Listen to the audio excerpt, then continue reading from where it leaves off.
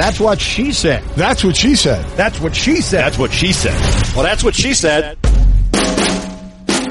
Hey everybody, welcome to the latest edition of That's What She Said with Sarah Spain. I am literally recording this after my 28 straight hours on TV for the ESPN Fantasy Football Marathon. Mike Golick Jr. and I were on Fantasy Island. Well, we actually were on our way to Fantasy Island for most of it. We went to jail, we rode in a hot air balloon, we swam with dolphins, we went to a luau, we were on a boat, we were in a plane, we were in a car for a while. Saw some of the many landmarks of Illinois, like the giant ketchup bottle and the giant rocking chair, giant Abe Lincoln. We basically made our way from my palatial manse in Chicago all the way through Route 66, across the country, to Vegas, to Alaska, finally to Fantasy Island. This, of course, all in ridiculous costumes in front of a green screen. And I woke up on Monday at 10 a.m., got 3.5 hours total sleep between then and now, which is Tuesday at midnight. That is a very long time to be awake, and yet I feel okay. I'm sure tomorrow it's going to hit me like a ton of bricks.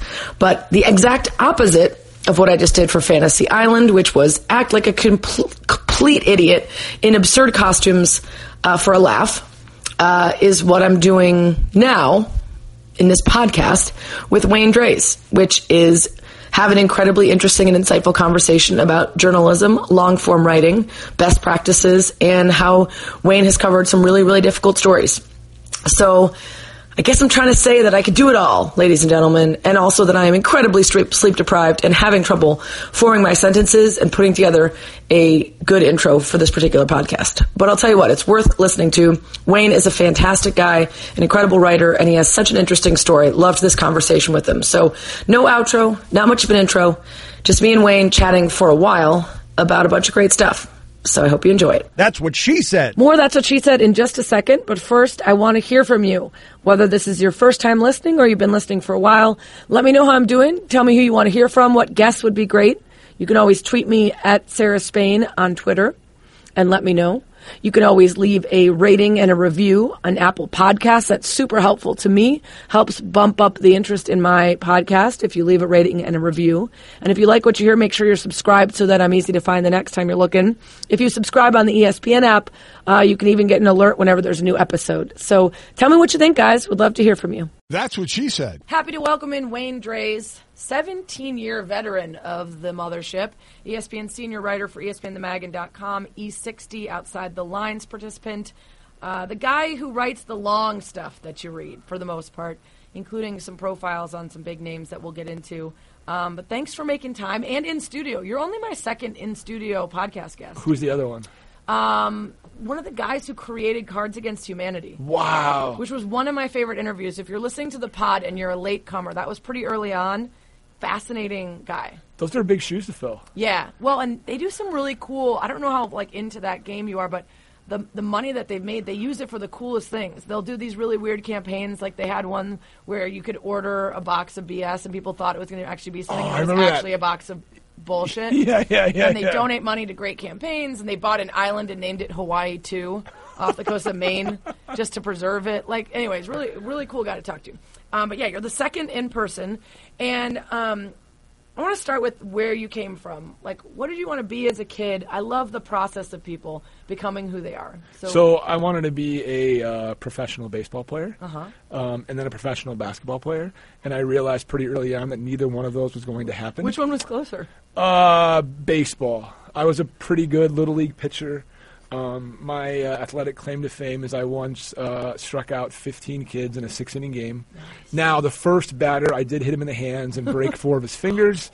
So the rest of the kids went up there. The rest of the game scared out of their mind. Perfect. But it's just a small footnote. Establishing dominance. Exactly. I wanted the inside of the plate at 11 years old. Exactly. But what happened then is, I remember my parents, my dad especially, would always read the paper every morning.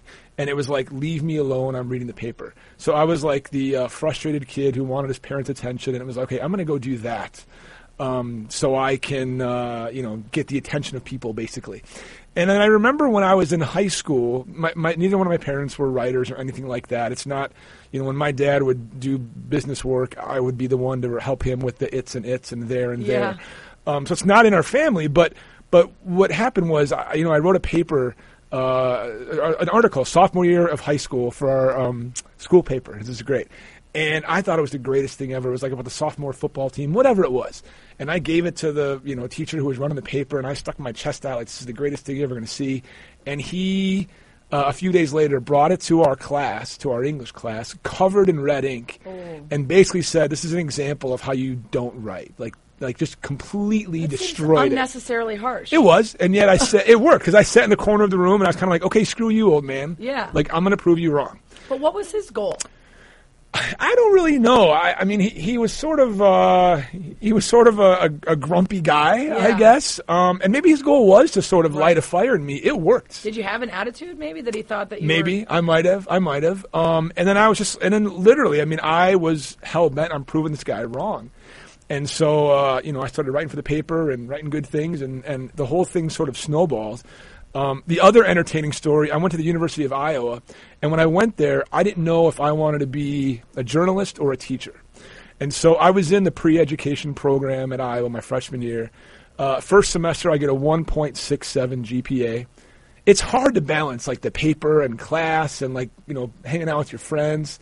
And so I got a letter from the university. Telling this to someone who, like, skipped 2 classes in 4 years as a Division I athlete in the Ivy League because I was a nerd. No, I skipped 2. Tough to balance. I also didn't drink till my junior year, though, so I think that was a real help in me showing up to class and getting good grades. I may have skipped 2 classes the first week. Exactly. But I got this letter. Preaching about balance. Yeah. When we dig a little deeper, we realize the balance was the classes were really getting in the way of the party. Yes. And this letter basically said, I'm going to paraphrase, but it essentially said, you're going to go nowhere near America's youth. You can't be a teacher. Basically, like, you're out of this pre-education program. Right. And so if it's like, you can't devote yourself to it, they figure this might not be the career for you. Like, so it's like, well, I guess I'll be a journalist. And so that's what I did. And then I got the grades fixed, and I learned to balance my time better, and I went to all my classes. And were you more motivated, do you think? Do you think part of it was more of an interest in the journalism once you switched? I think so. Sometimes that's really what it is for people. Yeah. It's not that they're inherently lazy or don't have ambition. They just aren't passionate about whatever you've set them in front of. Totally. And then I became super, super passionate about it. And then I remember, I met somebody, in Iowa from, I want to say, like the Cedar Rapids Gazette or one of the papers. Their editors came through and met with a bunch of our students. And I remember the woman said that, they don't hire anybody who gets straight A's because it means they're not working enough at the paper. It means they're doing too much on schoolwork. And I'm like, this is totally the profession for me. But that's really dumb, too. I would agree with that, but I was like, this is good. Right. And so then it all sort of worked out. And then, here I am, whatever it was, 4 or 5 years ago. I got, they put me in like the Alumni Hall of Fame in Iowa. And I told this exact same story about my GPA in front of the university president. And my wife's like, I can't believe you told that story. Yeah, no, I love that. Yeah. Like, honestly, it's funny because actually more recently in doing the pod when I talk to people about their process, I remember that I need to involve failure or slip-ups because I think when we get to certain levels of success, it's very easy for us to remember the pivot points where things started to work out well. And sometimes we acknowledge the things that happened before that or the pitfalls, but not often enough. And then people coming up, when they falter or they don't have immediate success, kind of give up because they're so used to hearing people's stories of success. So it's useful to go into places like that and tell students, hey, guess what? I didn't have my shit together, but it's okay. For sure. You can find it. For sure. Really quickly, going back to that high school teacher, when you got better and you wrote more, did you have a meeting of the minds where he acknowledged that you were getting better and that you were no longer a disgrace to the idea of journalism? Yes, absolutely. And the funny thing is, with the success I've had in my career, he goes on and tells all these stories in his classes about, that's where Wayne used to sit and blah, blah, blah. He's responsible for absolutely. your success. And we became good friends. I mean, it's great. And truthfully, I mean, that lit a huge fire in me. It worked. But, yeah, he flies the flag for Wayne now, I guess, from what I've been told. I like that when people who maybe aren't always the best supporters, once you start doing great, are very quick to take credit. Not that I have any of that in my past. Story Never. For another time. So when did you stop playing sports? I mean, like competitively, I still, cycle or play basketball. I coach my daughter's softball team. I stay pretty active in terms of like, in as school, a kid. as a kid, in baseball, I ran into a bad coach that I didn't really get along with. Total typical, kids on the team, and he just rubbed me the wrong way. And he, in many ways, kind of ruined baseball for me. This was in high school? This was, I want to say, 8th grade maybe. Yep. And so I stopped playing the next year because of him.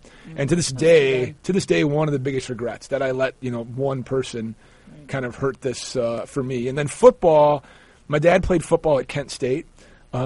He was a lineman on the team where Lou Holtz was there, and he tells some great Lou Holtz stories about making fun of him and stuff. But so I try to play football, kind of like I'll fill in my dad's shoes. Football is so not for me. Yeah. I hated tackling you're pretty drills. Tall, yeah, but you're not beefy. No, exactly. And they wanted me to be like a tight end, and I didn't like it. Did so you I have played. Wheels? No, not at all. I played a half a year, and I bailed. I quit in the middle of the season. Oh. And my dad was pretty upset about it. Yeah. He was not happy. His whole thing, and he's right. I mean, looking back on it now, he's like, we see things through. We don't quit in the middle of the year. But I remember there was a day when me and 6 friends, an early dismissal, ditched practice and went to my house and played basketball all day. And it was so fun. We were like, oh my gosh, let's do this. Instead, yeah, this is way better than going to practice. So what did your parents do for a living? So my dad owned his own soap company. Basically, they sold detergents and to laundry, hospitals, restaurants, things like that. And then my mom was an administrative assistant. So why do you think that you got the itch so early in high school to be a journalist? Is it curiosity? Is it the sports that your dad was into and wanted to connect with him on that because you read the paper? Yeah, I think it was partially that. I think I also found out, that I, for some strange reason, had a little bit of writing talent. Right. It was something I was good at. I'm always super curious. And back then, I remember thinking to myself, I was fascinated by athletes. And the older I've gotten, I've realized, and I'm sure you know this, Sarah, that what makes a world-class elite athlete is not always talent. There are tons of talented people out there. It's what's between the ears. And so I was always fascinated to find out what it was about this individual's makeup, whether it's a kid in high school or an NBA All-Star or a race car driver, whatever. Why is it? What was it in their past or whatever that pushed them to achieve this greatness that others along the way, failed, couldn't do it? And I've always, to this day, that's kind of what drives me in my stories is figuring out, people and why they've gotten to the point that they're at. Well, and it's interesting, too, because I think we so often try to find connective tissue between every athlete, that these are the qualities that you see in all great athletes. And sometimes that's the case. But more often than not, I would imagine as you're doing profiles of these different people, what you're finding is their motivation is very different, their achievement is very different, the way they came about discovering their talent and using it. For some people, like the Jordans of the world, it's competition. That's it. That is why they're going to win, is they are going to win because they are going to outcompete everybody. And then there's people that don't even seem that competitive, but for whatever reason they're driven by something else. And I guess discovering that would be a very cool part of your job, is to separate them from the cliches that we associate with all athletes. The one thing that I've found with a lot of athletes, a lot of them have dad issues. A lot. Something male, female, their dad was hard on them, they're trying to prove their dad wrong. Whatever the case may be, a lot of athletes have that. The piece I did on Michael Phelps, I think of Wright Thompson's piece with Tiger Woods. You go down the list. I just wrote about Lewis Hamilton a couple months ago. He had issues with his dad. There almost always seems to be some sort of a dad story with a lot of athletes. It's my dad's fault that I never made it past Division I. Totally. He was too nice. He was. He should have been crazier. Yeah, totally. Yeah. Well, my parents don't really care about sports, so I didn't have anybody pushing me. They were like, "This is fine. You seem good at this. Keep going." So yeah, let's talk about how you transitioned from Iowa. What was your first job outside of school? So ESPN. What a dick. I know. All right, everybody listening, feel free to turn off. Because all the people that message me and say, I'm just out of college, I'm 3 years out, I'm 5 years out, I can't get the job. And I'm like, keep at it takes a long time. Yes. And then here comes you. Yes. Mr. 1.67 GPA. I sent a cover letter and clips and resume to probably about 130 places. Every newspaper, magazine, and at that point, starting website I could think of. And did you remember to change the name in each single one? Because I did not once. I did. But and they responded, no, just to let you know, this is a great resume, but you forgot to change the name at the top. My big mistake was I misspelled Bill Dwyer's name, the sports editor of the LA Times. And he wrote me a letter that basically said, you misspelled my name and you will not work at the LA Times. And I was like, well, I don't blame you. Like, exactly. I mean, that's pretty much spot on. Yeah. So, attention to detail, needs some work. Yeah, but out of all those, I mean, I remember like putting those clips together in an envelope and going to the post office in Iowa City with this big box and like being all excited and waiting for everybody to come and knock on my door. Yeah. And, let's say it was 150 packages. There were 147 no's. And, I'd interviewed the Washington Post, the Philadelphia Inquirer, the Dallas Morning News, where I had interned, and then ESPN. And when I met with the guy at ESPN, it was pretty funny. We met at a hotel here in Chicago and went through this whole interview. And I remember at the end of the interview, he said to me, "Do you have any questions for me?"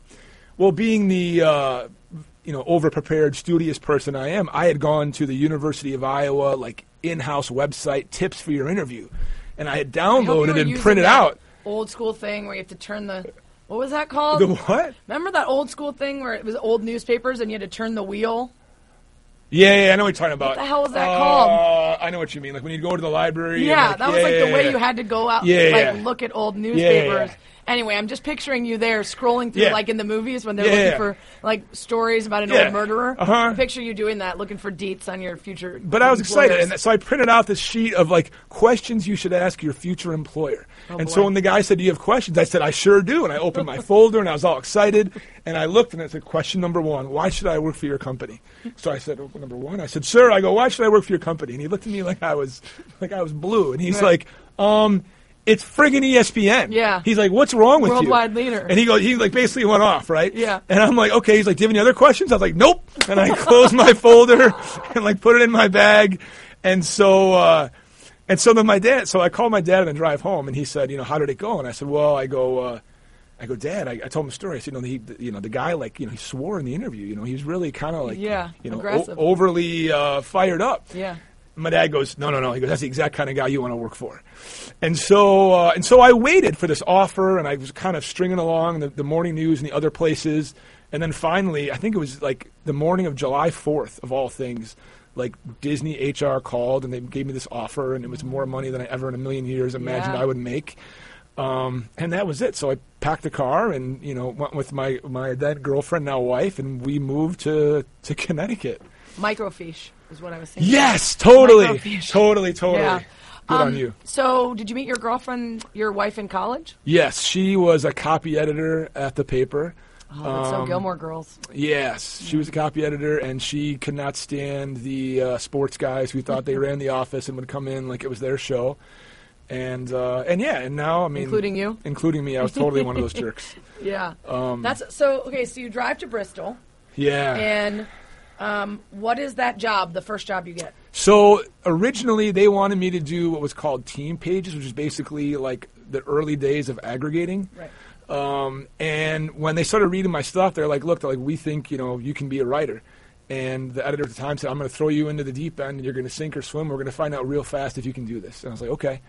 And I remember, my first stories I did a profile of the Michigan quarterback at the time. Was it Drew? Why can't I remember Drew Hansen? Not Drew Hansen. Oh, the guy who played baseball for the Yankees. Henson.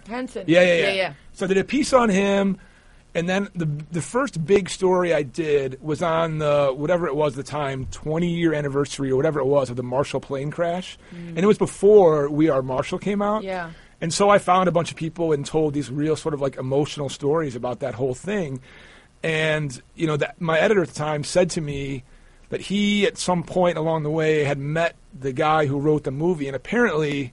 I don't know how much I believe him. He kind of tells stories. But apparently the writer of the movie had seen our stories and said we should make that a movie. And it kind of inspired him to do that. I mean, it doesn't mean it's any money in my pocketbook, right, exactly. But it's a pretty cool story. Feather in your cap. Yeah. No and so that was it. And then I remember, like a couple years later at ESPN, a year or two I was there, somebody said to me, one of my really good friends said, "Look, you've got a lot of talent, but you need to figure out what you want to do. you can't just keep jumping around and telling these stories. Like, you need to be like, why were you jumping around? Well, I didn't have a with beat. Different departments? I didn't have a beat, so okay. I would jump around and I'd go to a Tennessee-Florida football game and then I'd write about this, or I Right. jumped in everything. And back then, we didn't have that many writers. I mean, Clayton was there, Jason Stark was there, Andy Katz, Brian Shackman was writing in the NHL. That was really about it. And so Tom Ferry was there. And so, they were saying to me, like, you need to pick a sport and go be an expert right. in that sport. And I was like, I don't really want to do that. I just want to tell great stories. I'm like, well, you can't do that. Well, now, 15 years later, you're still doing that's still what I do. Right. So I just had Ramona Shelburne on last week. Yep. And I'm fascinated because I took such a unusual route to this job. I didn't go to journalism school. I was an English major, but Cornell, I took one writing for magazines class, and I wrote a couple things for the newspaper. It was never my initial goal, so I came around it in a different way, and I consider myself an entertainer who sometimes acts as a journalist. So I don't know a lot of, like, the process. Uh-huh. Everything's trial by fire, including when I write a long-form piece and I get sent somewhere. I'm like, what am I supposed to? I guess I'll talk to people and see what happens. How do you learn that? Did you do enough of that in college that your very first stories about Drew Henson or about the Marshall, you get sent somewhere with a budget and an assignment, and you know exactly how to go about story arcing and talking to the right people and all of that? No. No. It was trial by fire. And I will say to you that even now, after doing this, quote-unquote professionally for 17 years, writing sucks. It's really, really hard. Yeah, the best part about writing is having written. Yes. I mean, like, people say all the time, like, what are the secrets? How do you... people have no idea the amount of time that you sweat and bleed over sentences and pace and rhythm. And, when you read it, you have no... when it's good. Yes, absolutely. And I'll talk to, like, Wright Thompson about that, and he'll be like, well, I wrote this in like a few hours, and I want to, like, throw him off a bridge. Yeah. I'm like, dude, that's not normal. And I tell, students that reach out to me all the time, this is a really, really hard, painful, lonely profession. And it's not like I've got an hour and a half today, so I have to fit writing this hour and a half. You have to be in the right frame of mind. You have to, like, catch that rhythm. Yep. And at the same time, when it catches, it's great. That's it. And it's like, I'm sorry that, the kids need to be picked up at school or whatever's going on. Yeah. But, like, I found it. They got legs. Yeah, like, kids. I'm in the mode, so I'll, like, say to the wife, like, I'm not going to be home for dinner. I'm rocking and rolling. I'll see you, like, late tonight. Right. It's hard, and nobody tells you how to do it. We get, once in a while, we get together, all the long-form writers, and we'll have these sort of meetings, and we share ideas and stories. But writing's a very, very personal thing. Mm-hmm. And, you and I, Sarah, can go to the same event and talk to the same people and get the same exact quotes, but what we see and how it filters through each of our lenses is completely different. Right. And that voice is what makes it unique. That's what you bring, your individuality to each piece. So it's hard. I wish there would have been... I did the best I could to learn back then, but I read those stories, like, in college, and they were atrocious. Right. And they were really bad. So I'm sure they weren't that bad. But, yeah, Wright Thompson, you bring him up. He's an interesting one because I think I remember reading a piece of his where he talked about process, a really long, in-depth look at his process, and I felt like, oh, well, that's why I'm not a full-time writer. I like writing. I do it, but I also like the fact that I don't only do it. Yeah. I like to do radio and TV and writing. They all have the things that I like about them, and they all split it up. If I was writing full-time, I would break my head against the keyboard. But when I do it and I get in the groove, I'm so happy to have done it. And when I have those pieces that I can send out, there's a permanency to it that isn't there, permanence to it that isn't there with radio, where I have to go back and find a clip, and if someone says, what did you think about this? Well, go to 3:05 in hour 2 of this date of this thing. But when I was reading Wright's piece, I thought, does everybody do it with that much structure? It felt as though he really had an outline and a structure for every time he sat down, which I don't at all. Right. Do you do that? So I do now. For a long time, I would just sit down and write. And then move things around. Yes, and as I was meandering through the piece, I'd sort of discover my way, if you will. Now, your thesis, basically. What's my point? Right. Now, for the last probably 4 or 5 years, I really make a point to sit down before I write and say, okay, here's all my notes. Here's what I have. here's what the point of my story is. And then I divide everything down into, like, sections. So, like, if you take, like, the Michael Phelps story I did last summer, it's like, okay, like, let's explain, what he did that was great. Let's explain his childhood relationship with his dad. Where did it go wrong? And everything that I have in my notes that speaks to that from all the different subjects will kind of go either on an index card or on its own file in my computer. And then I'll sit there and just basically write what I would call, like, mini individual stories in each of those topics. The key being you want to have the beginning and the end of those sections grab the reader and keep them, coming along. You give them kind of the vegetables in the middle. Right. And then you string all that together at the end. Connectors or or bullet points. Yeah. Or you're like, I'm going to start something new here, and I don't have a transition. Totally. Yeah, totally. And that, it's a section break or whatever you have to do. And then you'll see, okay. And sometimes I'll get to the point when I've done all that, I'll be like, okay, I thought that the point of this story was X, and now that I've put it all together, the reality is it's about Y. Right. And I might even need to go out and do more reporting. The questions that'll come up as you're writing. Wright is obviously a master at his craft, and he does it, as well as anybody. The team that we have, it's unbelievable. When we get together in a room and you look at, like, Wright and Seth Wickersham and Don Van, I can go on, Liz Merrill, on and on and on with the amazing talent that we have. And we probably should do a better job of communicating to each other and sharing ideas. Right. I think it's weird, like, you're on a team, but you're also competitive. Mm-hmm. So that can make it a challenge sometimes. But anyway, like, that's a long-winded answer to yes. No, I think it's fascinating. Best practices are super useful for people because sometimes the scariest thing is just where do I begin? Yes. And that's why mentorship is so helpful, but it's really hard to find mentors, too. Yes.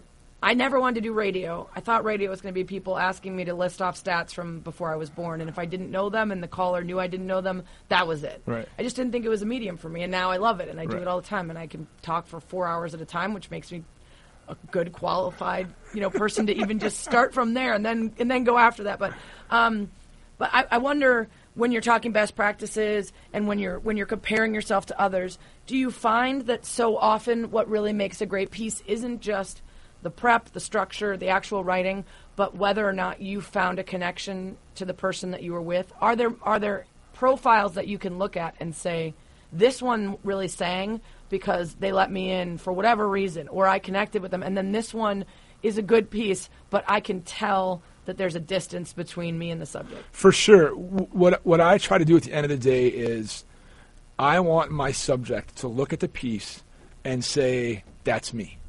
They might not like it. It's fair. They might not feel that, look, like, we all look at ourselves in the best light possible. And it's probably not the reality of who we all are. And so, that's the best compliment that I can get when somebody says to me, or a spouse or a friend, like you got him. Like, the piece I did a couple years ago on Bodie Miller, Bodie was like, nobody ever writes good profiles of me, blah, blah, blah. It's, he just be in his negative way. And, and him and his wife said to me, like, you nailed it. Like, that's who I am. That's what you want to hear. And certainly, look, the challenge in this business is everybody has an agenda they're trying to sell. Mm-hmm. All the athletes, they all have handlers. And they want the best story possible, giving you the least amount of access possible. And what I try to say to them is, look, like, to do a story that's going to resonate with people, you have to let me in. It has to be real. And that just takes time. A lot of times, I will sit there and tell people, here's my story. Like, let's go for a beer, and I'll tell you who I am and where I've come from and what I've gone through. Because you're going to tell me all your deep, dark secrets. It's only fair. But more than anything, it's just getting in front of people time and time again and having them see that you're there for the story and not for a soundbite or, a salacious quote or taking something out of context, that you really want to tell kind of the whole complete story of who they are and what they've gone through. How often are there discussions before you begin about what's off the record, or if something happens, you can't write about it, or I get to tell you? Because there's a trust that needs to be earned, but I also imagine if you are with someone and something happens, something is said, something amazing occurs that you happen to be there for, that's great stuff, you don't want to be in a position where they're able to say you can't use that. Right. So how much of that is negotiated before, and how much of that is in the moment, or even after you've written it and you send it and you say, please let me keep this in? So I I don't say anything up front about what is or isn't going to be on the record. If we get in a moment where somebody will say, hey, I have to have a phone. I have to go on the phone with Jerry Jones, let's say, and I don't want this to be on the record. I'll say, okay. I said, I totally get it. That's fine. If something happens and somebody says after the fact you can't use that, it sort of depends on its importance in the story. Is it a huge part of who that individual is? At that point, I don't really care. I'm going to probably use it. You're like, I'm not going to write about you again. Yeah, no, I mean for real. And the flip side Burn the is, bridge. Yeah, and if it's not, then okay. Right. Then if it's just embarrassing to them, yes. or a salacious Yes. piece that's going to end up on TMZ Yes. that doesn't do that much, you're willing to let it die. Yes. I did a story. This is an interesting story. I did a story early in my career at ESPN on, and now I can't think of his name. The guy who played for the Vikings, the professional wrestler who went back and forth and does UFC now. Yeah. Why can't I think of his name? You know what I'm talking about, right? Like big pro wrestler guy. Why can't you remember his name? Because I'm getting old and I don't remember Thank things God well. for Google. Can you imagine Right? if you had to actually... People are like yelling at this right now. They're like, they're yelling at the pot. It's this guy. Yes. How do you not remember? Not the Berserker. No. It's John Nord. Nope. There he is. Babatunde. Brock Lesnar. Oh, he played for the Vikings? Yes. I didn't even know that. Yes, briefly. So here's the story. So he's doing like the pro wrestling thing. He decides to go play for the Vikings, like in training camp, whatever. Okay. And so I go to do a story on him. And we went to dinner one night in Minnesota. This is a long time ago. And we're in the bar one night, and he basically, from what I remember, essentially there was a gentleman that came up to, or a woman that came up to him, a woman came up to him and said, hey, my friend over here, wants to say hello and like is crazy about you and on and on and on. And he looks over and it's a dude and I think the guy might have been gay. Right. And he waves. And Brock proceeds to say like, tell that blank blank, I'm like blank blank. Well, I'm standing here for the whole thing. Right. And so I ended up, including that in my story. And it became a big deal in Minnesota, and that he said these different things, and to his credit, I'll never forget this. He did not say he was misquoted or taken. He could have very easily thrown me under the bus, and he said, basically like that's what happened. I made a mistake. I was wrong, so on and so forth. And I wrestled with that story, whether or not to include that anecdote in my piece. Does it have anything to do with him playing football? No, but it's who he is. And that's what I came up with. It's like if you're going to go from the pro wrestling world to the NFL world, there's a certain way you're going to need to carry yourself. And obviously, you're not quite ready for that yet. Yeah. And I think it was even the lead of my story. Well, for him to not recognize that you were there. Right. Exactly. And that it was right. a flaw in character. Exactly. So, and I don't remember if, I'm pretty sure that I reached out to him and said I'd give him a heads up that I was going to include that in the piece. I don't remember. It was a long time ago. But that was an example of being out with somebody and being like, right. oh my gosh, like. Something revealed itself. Yeah, how do you handle this? So Ramona was saying that all she can do, even if she knows a story is going to include some negatives, is to be fair and to be honest, and that she does give people a heads up. Yep. Listen, Mike Brown, I'm going to report this story about your players just feeling like you're a mess and they don't like you. Yep. You're not going to like it, but it's true, and that's the way it is. Have you ever had any lengthy back and forths about don't include that, or have you had like who did you struggle the most getting to be okay with you showing who they are? I've never really had an issue with somebody saying no, don't do this or don't do that. I did a story a long time ago about a University of Pennsylvania football player who had committed suicide, and he was depressed, and we did this whole piece about basically how he was like the sort of perfect all-American guy, was in the Wharton Business School, had a beautiful girlfriend, seemingly everything going for him, and nobody knew that he was depressed. And in the story, we were kind of trying to unravel what happened. And his friends are all saying to me, like, we wondered, was it an issue with this? Was it an issue with that? And one of the topics that we brought up or came up in conversation was whether or not he might have been gay. Mm-hmm. And I remember, it was a really, really sensitive issue for the family. And they were like, how dare you suggest this could even be a possibility when he's not here to explain himself, like it's about as salacious as it gets. Right. And I wrestled with that a lot because I was like, well, the flip side is like, what if that is true? And he didn't feel comfortable. And it's a huge part of the story. Exactly. If it were true, but how do you handle that, right? And so, if I'm not mistaken, the way we did that in the story was, I think there was a paragraph in the piece that kind of talked about, all the different things that were bouncing through his friends' heads as to what it could be, and this was one of the things they wondered, right. and like got into it, got out of it, and that was it. Yeah. But I remember, like, I still keep in touch on Facebook with his mom. She's an amazing lady, and she was, really upset with me that we even, were thinking about including that in the piece. Yeah. So, it's hard. I tell people, I tell students sometimes, like, the more uncomfortable you get in a topic with your subject, probably the most interesting it's going to be. But it's hard to do. Absolutely. And also I think there's a difference between being empathetic and yet still being able to get the goods and tell it in a way that's interesting and useful to others, and eventually that may even be uncomfortable for them, but then they realize later that by being open about whatever it was, they're helping other people, they're opening themselves, they're healing, whatever it is, whatever the topic is. But I have trouble being the person who shares that with others if it's the first time. Like if it's you're not really in the business of breaking news in terms right. of like you didn't write to tell everybody that Michael Phelps got a DUI right. or went to rehab, right? Those things would challenge me. The idea that I'm the cause of somebody else's pain, that yep. something got out there. Yep. How do you reconcile telling the story and sometimes including things that are hard for others to read or that will make them judge the person, even if that's who they are, with the idea that it's important to get the story out?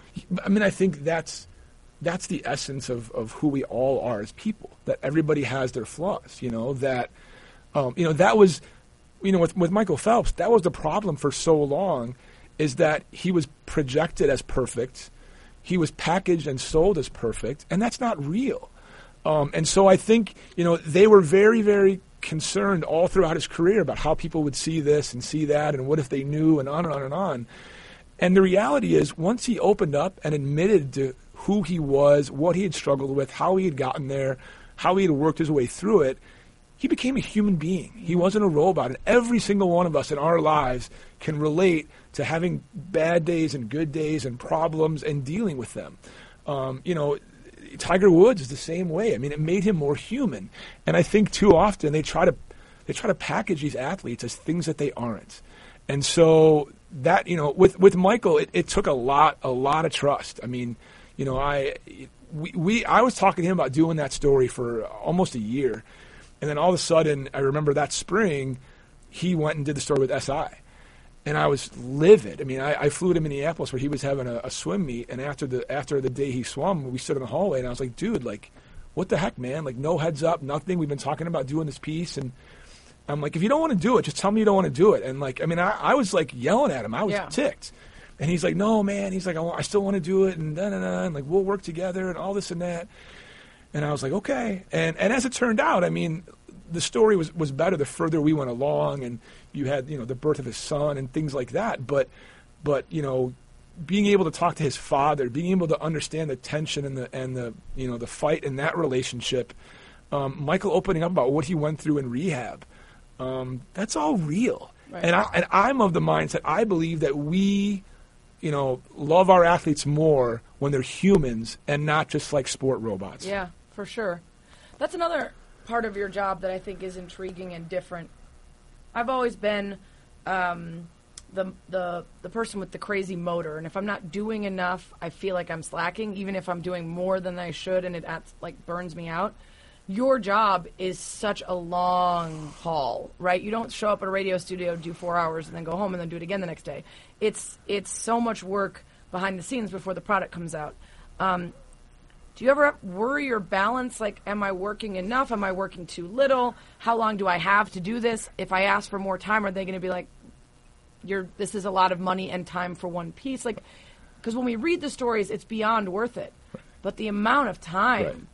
And then the babies that you have to, like, the great sentences and paragraphs and things that you leave behind that never make it.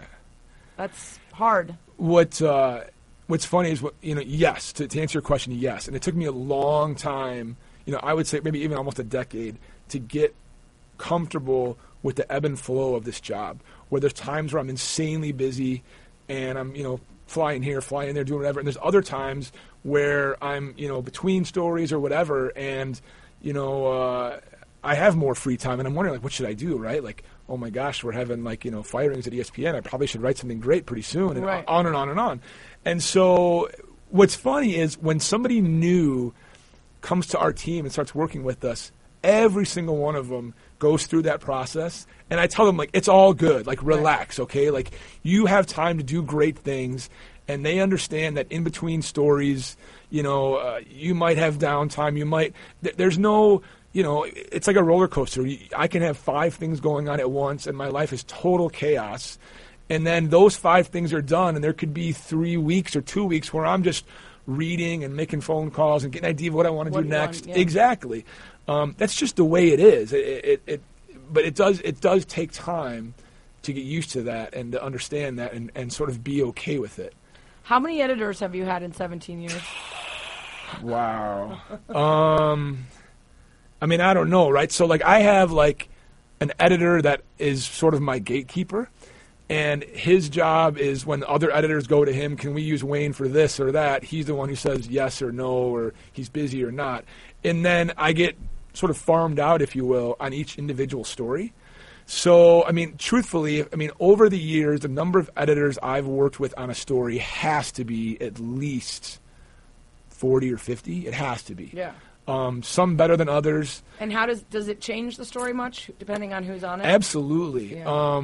There's some editors who will really push you and are very involved and want to see great things. Other editors who are totally hands off, and and they'll just sort of take what you send in and tweak it and make it better or talk about it.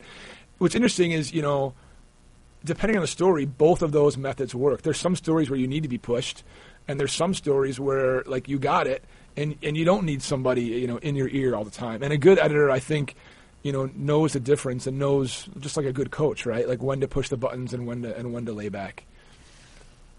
So we mentioned feeling like you needed to get the story out, and that's what people need, but that it sometimes is hard. And I know after the Catching Hell documentary, I ran into you outside of, I think, the screening that I went to and talked about the part in the movie where you talk about going to the parking garage and finding him and confronting him or whatever. This is the Steve Bartman story. And that it still kind of bothered you. Yeah. So why does that one stand out to you? And do you still kind of feel like that was one of your tougher assignments? Yeah, it still bothers me. When he put out his statement last week after getting the ring, and there was a line in there about, media respecting his privacy and all that. I'm like, I know exactly who he's talking about and what entity he's talking about. Well, it's probably a lot of them, but yeah, absolutely. Yeah. At the front of the list. Yeah. And I get that. I understand why he and his family felt the way they did. I don't know if I necessarily agree with it, but I understand it. Look, I said this in the movie. It's, I don't blame him for what he did. I think it's something that we all pretty much would have done. I don't know if I would have reacted the same way, but, I felt bad because I could easily see that being me in that seat or any one of us. And I hated that assignment, for that reason. Talk about needing my buttons pushed. My editor, I was living in Connecticut at the time, and he was like, suck it up and go, man. Like, go do your thing. Like, you need to go and find him. This is your assignment, on and on and on. And he had chosen me for that assignment knowing I was a Cub fan and knowing that it would tear me up inside. And because of that, I would handle it with care, right? He basically took advantage of my, feelings for the team and in a way for Steve and being the one to do that story. And, the funny thing about that piece is, I went to Wimbledon that summer after I reported it, and I wrote it when I was at Wimbledon and turned it in. And it's probably the only time in the 17 years at ESPN that I had a story sent back to me and I was told it was garbage. Really? Yes. And he said to me, he's like, this is crap. Like, you need to rewrite the whole thing. And I remember coming back, and I kind of like had, I was beating around the bush in the piece. He was right. It wasn't good. And I came... Because you were taking too much care. Yes. I wasn't writing with the passion and the emotion that I had felt and experienced. You were trying I was to protect writing, him. yes, trying not to upset him and this and that. And so I went back to my hotel after covering Wimbledon one night. I sat in my bed, and it's the only time that I sat down. I wrote that entire story in like 2 hours. And A I whole was new one. Yeah. I mean, usually it takes days and days and Yeah. days. And so I just sat down. I was like, you know what? Screw it. I'm going to write exactly what I felt, exactly what happened, and whatever happens, happens. And, I wrote the piece and sent it in, and he was like, it's awesome. He's like, Right. it's great. And then I remember, back then, we didn't have social media. And so the way people would reach out to writers was through email. And I got, thousands of emails when that story ran. And I sat and read every single one of them. And some people I replied to, some people I didn't. But it was emotional. I remember my wife being like, "Why are you doing this? Why are you putting yourself through this?" And I'm like, "Well, somebody takes the time to write. I want to, see what they say." And I'll tell you, the tone of the emails ran the gamut from, on one end, this is the most amazing piece of journalism I've ever written. Your writing reminds me of, Hemingway, whatever. To the other, end of the gamut, you're a total scumbag, and I hope your children are born with defects. Right. And, you don't live to see another day type thing. I mean, it was Right. that, spread across the globe. And so, that was hard. I remember just sitting there and email after email, reading them, and it was just like, it was painful. It was hard. For those who don't know, obviously it was a profile about Steve Bartman, but part of what bothered you about it was that he didn't want to do it. He didn't want to talk to anybody. And part of getting to him to tell the story was that you literally had to, camp out in the parking Stalk. garage of his office. And I started the day outside his house. I knew what his address was, and I sat in a rental car outside his house early one morning, waiting for him to come out, basically. And then, eventually he came out, and it was pretty quick. And I remember, I was, down the street, and I followed him to his office. I knew where he worked. And I think, if I'm not mistaken, I lost him in the parking lot, or I lost him on the way to work, something like that on the road. And I called my editor. I'm like, well, I lost him, so, we're good. And he was like, no. He's like, you need to go back there, find his car in the parking lot, and sit there tonight until he comes out. And so that's what I did. And I sat there. It was a Friday night. And I remember he didn't come out until 7 o'clock. And every time I said this in the movie, every time the door opened, my heart would skip a beat. Is this going to be him? And by the end of the night, there were 4 or 5 cars, in the parking lot. Everybody had left. And it was him. And so, and while I'm sitting there, I'm calling people in Bristol, I'm calling friends, just people to kind of keep kicking me in the butt and encouraging me to do this, if you will, 'cause I didn't want to do it. And so then I went up to him. And, I introduced myself, and I handed him a business card, and I basically said, I'd like to talk to you about scheduling an interview. And he said to me, it's not always the best idea to jump out of a car in a parking lot to ask for an interview. And I'm like, yeah, obviously, I get it. There was a colleague of mine at the time who had been working through the proper channels to get an interview with Steve Bartman. And there was some talk about whether or not we should take this approach, and would it ruin what he potentially had going. And, my editor made the call, you go do your thing. He's had X amount of months or whatever to get this. He's not getting it. Well, after that all happened, obviously the interview blew up, and that guy was, furious with me for a while. And getting back to Steve, it was just what I remember is him, he didn't look the way, obviously he wasn't wearing a Renegades baseball sweatshirt Right. and a headset and a Cubs cap. Yeah. But I remember thinking that if I wasn't looking for him, and I didn't know that was his car, that I wouldn't recognize it. Right. He looked like any, 20-something, whatever he was back then, who would come out of work in khakis and a polo, in 2004, whatever year it was. So, and then I remember the last thing he said to me. He said, basically, thanks, my legal team will get back to you. I was like, okay. And then it's funny. I still to this day will get an email. I don't know, every other month. Was there a follow-up story with Steve's legal team getting? Did you no, I'm sorry. There was no interview. And everything I've ever heard through back channels and all this was that they were furious with the piece. We invited Steve to come out to the Tribeca Film Festival when we debuted Catching Hell, and the director Alex Gibney told me that they basically said anything involved with Wayne we're not going to be a part of. Even though the film is incredibly sympathetic. But also, they haven't been involved with anything with No, anyone. no. So that might Right. have been an ability to get a dig at you because they wanted you to know specifically. Yeah. But they also haven't. Right. So what did you make of him finally making a statement? When I first saw it run on WGN, I literally thought to myself, oh, it's fake. It's like going to be funny. And I was like, oh, he actually made a statement. Like, Yeah. it's been so long. We Yeah. finally hear from him. Yep. What did you make of the statement, and what did you make of the just general idea of this sort of being the closure for the team and maybe him? I thought it was great. I thought his statement was incredibly profound. He talks about how we treat people and the idea of scapegoating. I think he's right. Yeah. And look, here we are 14 years later, and I think most everybody in the city of Chicago feels crappy for the way they reacted that night. And I don't know a single person who actually blames him for anything. No, and anybody who does is a Neanderthal who is in the great minority. So I would like to think that maybe we've all kind of learned our lesson in a way.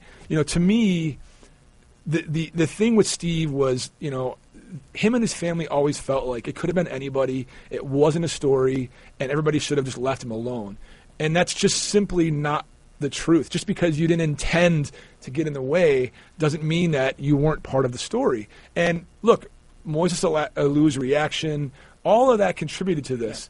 But him sort of, going undercover, hiding, if you will, made it this mysterious, weird thing. And that's why people like me and editors like my editors, like, what a great story to go find that, right? Like, if he comes out and, goes to Oprah, the next day, or like does a silly commercial, or, the guy who sat next to him, Pat Looney. Yeah. I did a story a couple years later on the guy who could have been Bartman. Pat, Chicago fireman. He's like, dude, Yeah. he's like, I would have taken a bow that night, and Right. like it would have been handled differently. But it's hard because you can't begrudge him the silence either, because No. in some ways, everybody's trying to get 15 minutes of fame. He intentionally didn't. Yes. He never took any money. He just wanted to be left Yes. alone. So the fact that the story continued on so long because he made what was kind of a noble choice is Right. such a cruel twist. It is, and look, if he would have done an interview or done something, that in many ways validates the idea that he was part of this, right? Right. Like, by never doing anything, they can say, like, well, we don't see what the big deal is. Like, everybody needs to move on. Yeah. So you can't. A lot of people felt like they couldn't move on, I which get is that. not fair to and him. I think the ring thing is perfect. The only thing that I wouldn't say question, but, to me, I don't know why it had to be public. For somebody who's so private and I would imagine it's because both the team... I think the team thinks it's best for everyone for there to be public closure. Right, If certainly. he's not going to show up and do a first pitch or a Right. parade or a World Series Yep. or anything, Yep. the curse is over. There was never a curse. Yep. But if you are someone dumb enough to believe in curses, Yep. then the curse is over. Stop bringing it up every Yep. time you come to Wrigley. Stop anytime there's a foul ball there, bringing Yep. it up. Stop using him in a montage with a cat. Just leave him alone. Right. And if that requires not only winning the World Series, but also saying, we as a team are giving you this, and then he makes a statement, Yep. that should That's be it. Yep, you're right. You're right. That's a great point. If you do it under the table, it's not the same closure, right, and it may right. never be the closure people want. Yep. I think people who want him to talk, they'll want that for themselves, not for him. Exactly, 100%. And they, this idea of him coming in, like, throwing out a first pitch, and like it's just It's not for him. Yes, He's never wanted to be Yes, out in public. exactly. Why would he want to do that? exactly. So, well, speaking of the Cubs, you delayed heart surgery until after the World Series. I did. That is fascinating. Yes. It worked out well. You're in great health. Yes. Was there, and I know this was in your story, but for those who didn't follow along, did the doctors wonder if watching a World Series was not the best activity for a weak heart? They didn't. I mean, when they told me that I had this condition, what I had was basically an aneurysm in my aorta. So my aorta in a certain spot had thinned, and it kind of ballooned and was threatening it was going to rupture. If it ruptured, that's it. Like, that's what happened to Alan Thicke and, John Ritter and a lot of other people. So the concern is the longer you wait, the higher percentage of it rupturing. And so when I knew I needed a procedure, and I think it was at some point in early October when they were like, look, like, sooner rather than later. I got a phone call from the Cleveland Clinic. You need to come sooner rather than later. And, meanwhile, the Cubs are having this, like, amazing season and waited my whole life for this. And so literally I like, Googled, like, whatever, MLB playoff schedule. I saw if the World Series went to Game 7, it would be this day. And I said the following Monday is when I want to go. And so and obviously at that point, I don't even know if the playoffs had started. I don't think they had. And so I called, like the nurse scheduler or whatever, and I said, hey, look, I'm like, if I want to wait till this day, is that okay? And she was like, look, she's like, I'm not gonna tell you no. She's like, every day that you wait is the risk of something happening. The percentage is like 5%. It's a low percentage, but it is still a percentage. And so I said, okay. I said, well, that was worth it for me. The bigger issue I had was, once I knew I had this sort of ticking time bomb inside of me, my anxiety was off the charts. I bet. And so I was like uneasy and like didn't always feel great. And so when you factored that into watching that team and what happened in the World Series, like, it's crazy. I remember distinctly, that the Sunday after the World Series, they won on Wednesday, right? The parade was Friday. That Sunday, I flew to Cleveland for the surgery. Surgery was Monday morning. And I remember when the plane touched down in Cleveland, like this huge sense of relief. Yeah. Where I made it. They won. Yes. I'm taking care of things. And then, the fact that, like, the surgery's in Cleveland. Like, I remember sitting, we were there for, pre-op testing during games 1 and 2. We went to game 1.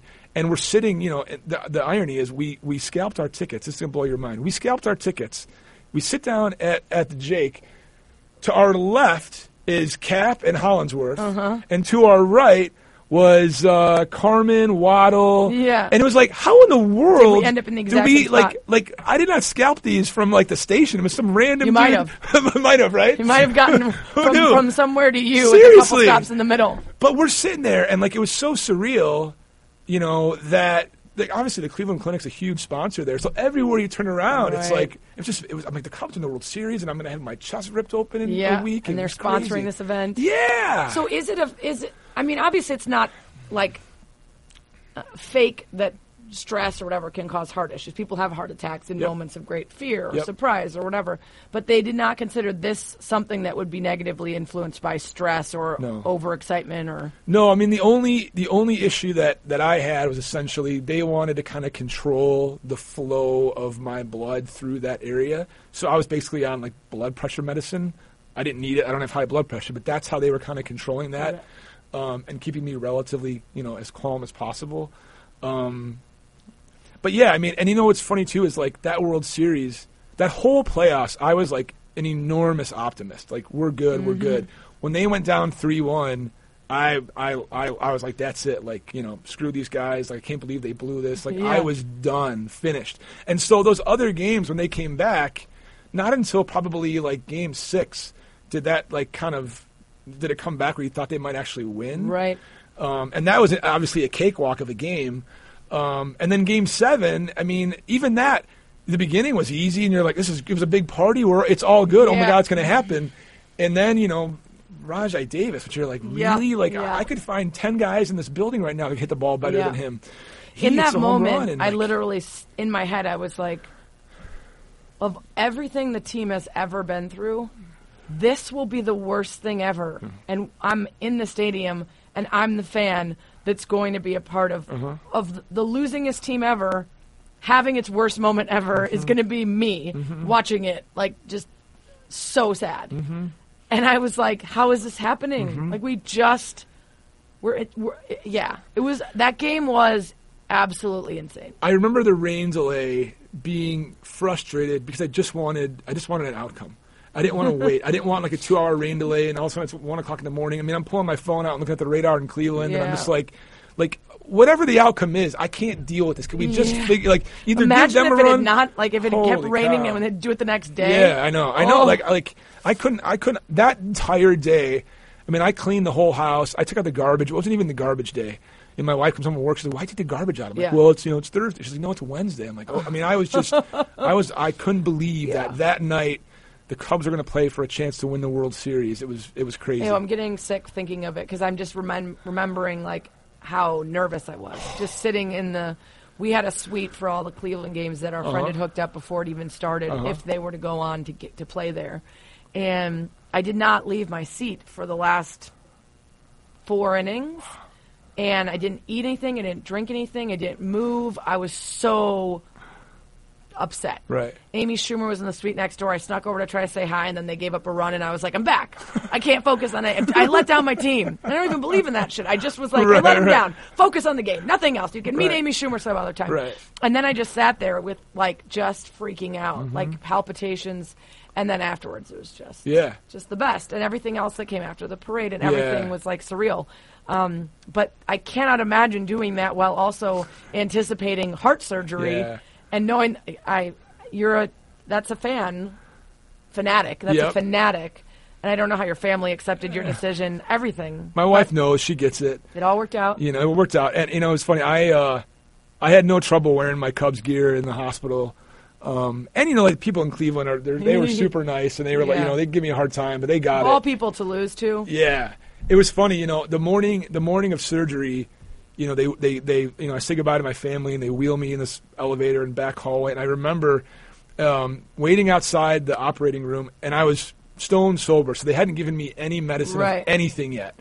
And I was in operating room. I remember thinking I was in operating room 75 because I thought of Kyle Long, and I was like, oh my God, there's 75 operating rooms here, like holy cow. And then, you know, they wheel me in, and it's this like space age, like, you know, operating room. It's crazy. And I get on the table and this and that, and the surgeon walks in, and he's this like world-renowned. I mean, this is what he does. He did the same operation on Jeff Green in the NBA, and he comes over and he says to me, he's South African, and he says in his accent, he goes, "I read your story," because I'd written about this World Series thing. He goes, "I read your story." He's like, "It was very good." He's like, "Good job. Have a nice sleep."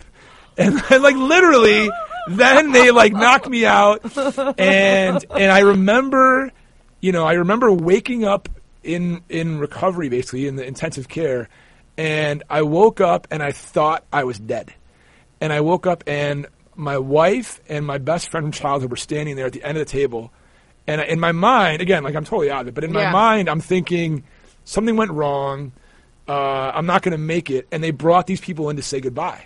And so I'm like, hey, like kind of like, I mean, again, like out of it. I got a tube down my throat and all this, and I'm sitting there and I'm like, oh man, you know.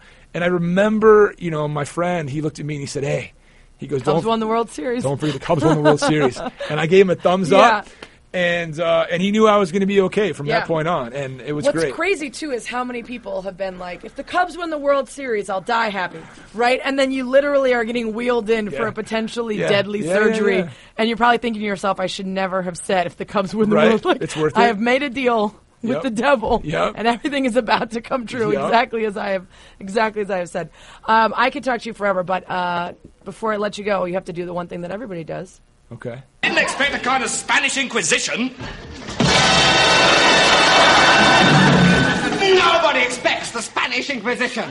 That's right, the Spanish Inquisition. Nobody expects it. Number one, what's the natural talent you wish you were gifted with? I wish I could fly. Yeah, I love like airplanes. I wish I could fly. Have you ever like paraglided or skydived? No. When I was like 6, I would stand on top of the air conditioner and jump off and try to fly, and it failed every time. Wow, shocking. Yeah. 2, what's your desert island album? You can only have one. Oh, man. I know, it's the worst question ever. I'm so glad that I don't have to. I'll tell you what, right now, I am crazy excited out of my mind about this Greta Van Fleet. Have you heard of it? Mm-mm. You have to check it out. So it's basically like these like 18 and 19-year-old kids that sound just like Zeppelin. Oh. Somebody introduced it to me a couple weeks ago, and I cannot stop playing it. That might get old on an island after a couple weeks, but right now, like that's all I want to listen to. All right, Greta Van Fleet. I'll have to check it out. Yeah. If you could switch lives with someone for a day, who would it be? Ooh, boy. I would say, you know, like 20 years ago, 25 years ago, I would have said Jordan. Boy, that's tough. I could switch. In my mind, I'm like, can I just go be the president for a day and fix all the things that are being messed up? In a day, but it would help. I don't know how much I could do in a day, but I could help. like maybe change the codes or something. Yeah, exactly. Change all the passwords. That's tough. That's really, really tough. I would want to be You know what I would say, and I just did the story, so it's fresh in my mind. I wouldn't mind being Lewis Hamilton for a day. All right. To be able to fly around in a race car and like live like the rock star race car driver life. Yeah. Knowing that I could come back to like normalcy afterwards. Yeah. That would be pretty amazing. It's fascinating to me that I think there's maybe been one person that I've ever asked that question that's named someone of the opposite sex. And that's fascinating to me that it doesn't even occur to people, and that I think it would be fascinating to be someone amazing and famous and cool and successful, but also the opposite sex, just to see what it's like. So I could be like Giselle for a day? Yeah, Beyonce or Michelle Obama or whatever it is. Like, it's just interesting that that doesn't occur to people, and I'm always like, does your brain work differently? Who would yours be? Are you really horny every second of the day, or is that just like a thing that men say because they're annoying and insufferable? You would be in the man's body for about 20 minutes, like, oh my God, this is the worst. I would be like, oh God, the privilege, it's too much. And the flip side is every guy would be like, oh my God, everywhere I go, people are staring at me. This is so uncomfortable. Exactly. That's why I'm surprised that people don't think, oh, that would be such a fascinating experience. Number 4, what's the most scared you've ever been? The most scared I have ever been is, boy, that's tough. I think the easy answer would be my surgery, but I really wasn't scared. I'm trying to think of moments. I would probably say, like, pick a random flight that I've been on where you're rocking and rolling in some bad thunderstorms and jumping around. I've had a few of those. I love to fly; it doesn't bother me. But when you're in bad weather, I was in a plane once hit by lightning, and that wasn't terribly fun. That's and scary. And I remember the pilot came on and said, our apologies for that brief electrical discharge. And I was like, we call that lightning, sir. You knew for sure? Oh, yeah. And I don't know if it was true, but it felt like it was like right under my seat. Like it flashed. And you're like, it's just taking off from here from O'Hare. But yeah, I would say like some of those flights are not always fun. What would you consider your biggest failure? Ooh.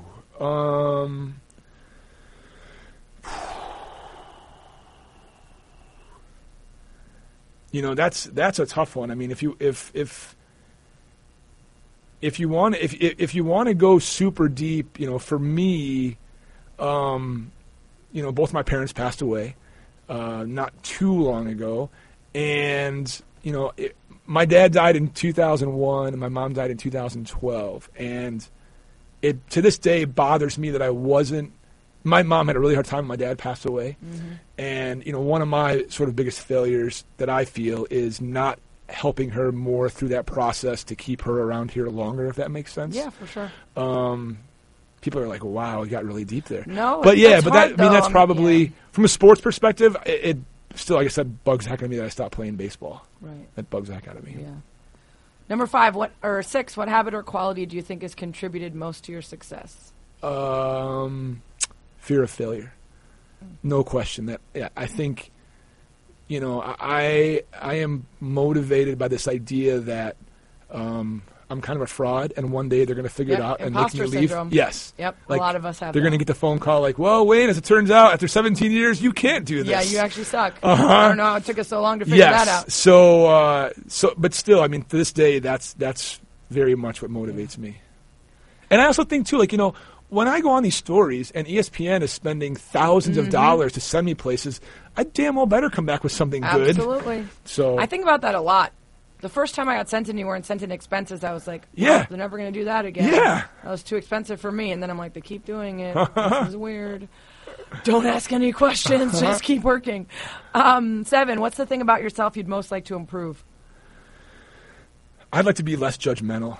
I think we could all be that way. I have a hard time with just being judgmental, like being warmer to people. I try to make a point to be warm and friendly and kind and caring with everyone, but people that don't reciprocate or aren't that way or are cold in a way, I respond the same way. I think I'd like to be less judgmental, and I'm going to add a 1B.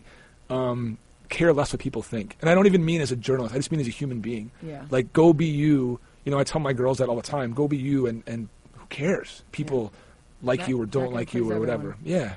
Yeah, the judgmental thing is an interesting one, too. That's something I want to work on. but I'm simultaneously judgmental and incredibly empathetic, and I have no idea how I do those at the same time. That's an internal struggle. Like a deep-rooted empathy where I cry over commercials, Right. Like I cry over like a Garfield cartoon, or like I cry over like I can't watch the news. Like I feel sorry for everybody. I can't do certain things because I'm like constantly thinking of how other people will feel if it happens. And then at the same time, I'm super judgmental about some stuff, and I'm not really sure how that coexists. I'm sarcastic, and you see somebody in the street and they're dressed weird or whatever, and I'll make a comment to my friends. I'm like, why do I care? Who cares? Yeah, I'm better at that. I'll be like, do you? Who cares? Yeah. Who cares? But I like when people make terrible choices. Yes. That's when I'm judgmental. Yes. But I don't have the empathy of maybe everything in their life that led up to now is a big reason why they made that bad choice. Right. And I don't know anything about it, and my life's been easier, and I have trouble with that. Mm-hmm. And finally, what 3 words would you most hope people would use to describe you? Oh, man. I would say 3 words. I would like people to think that I'm warm,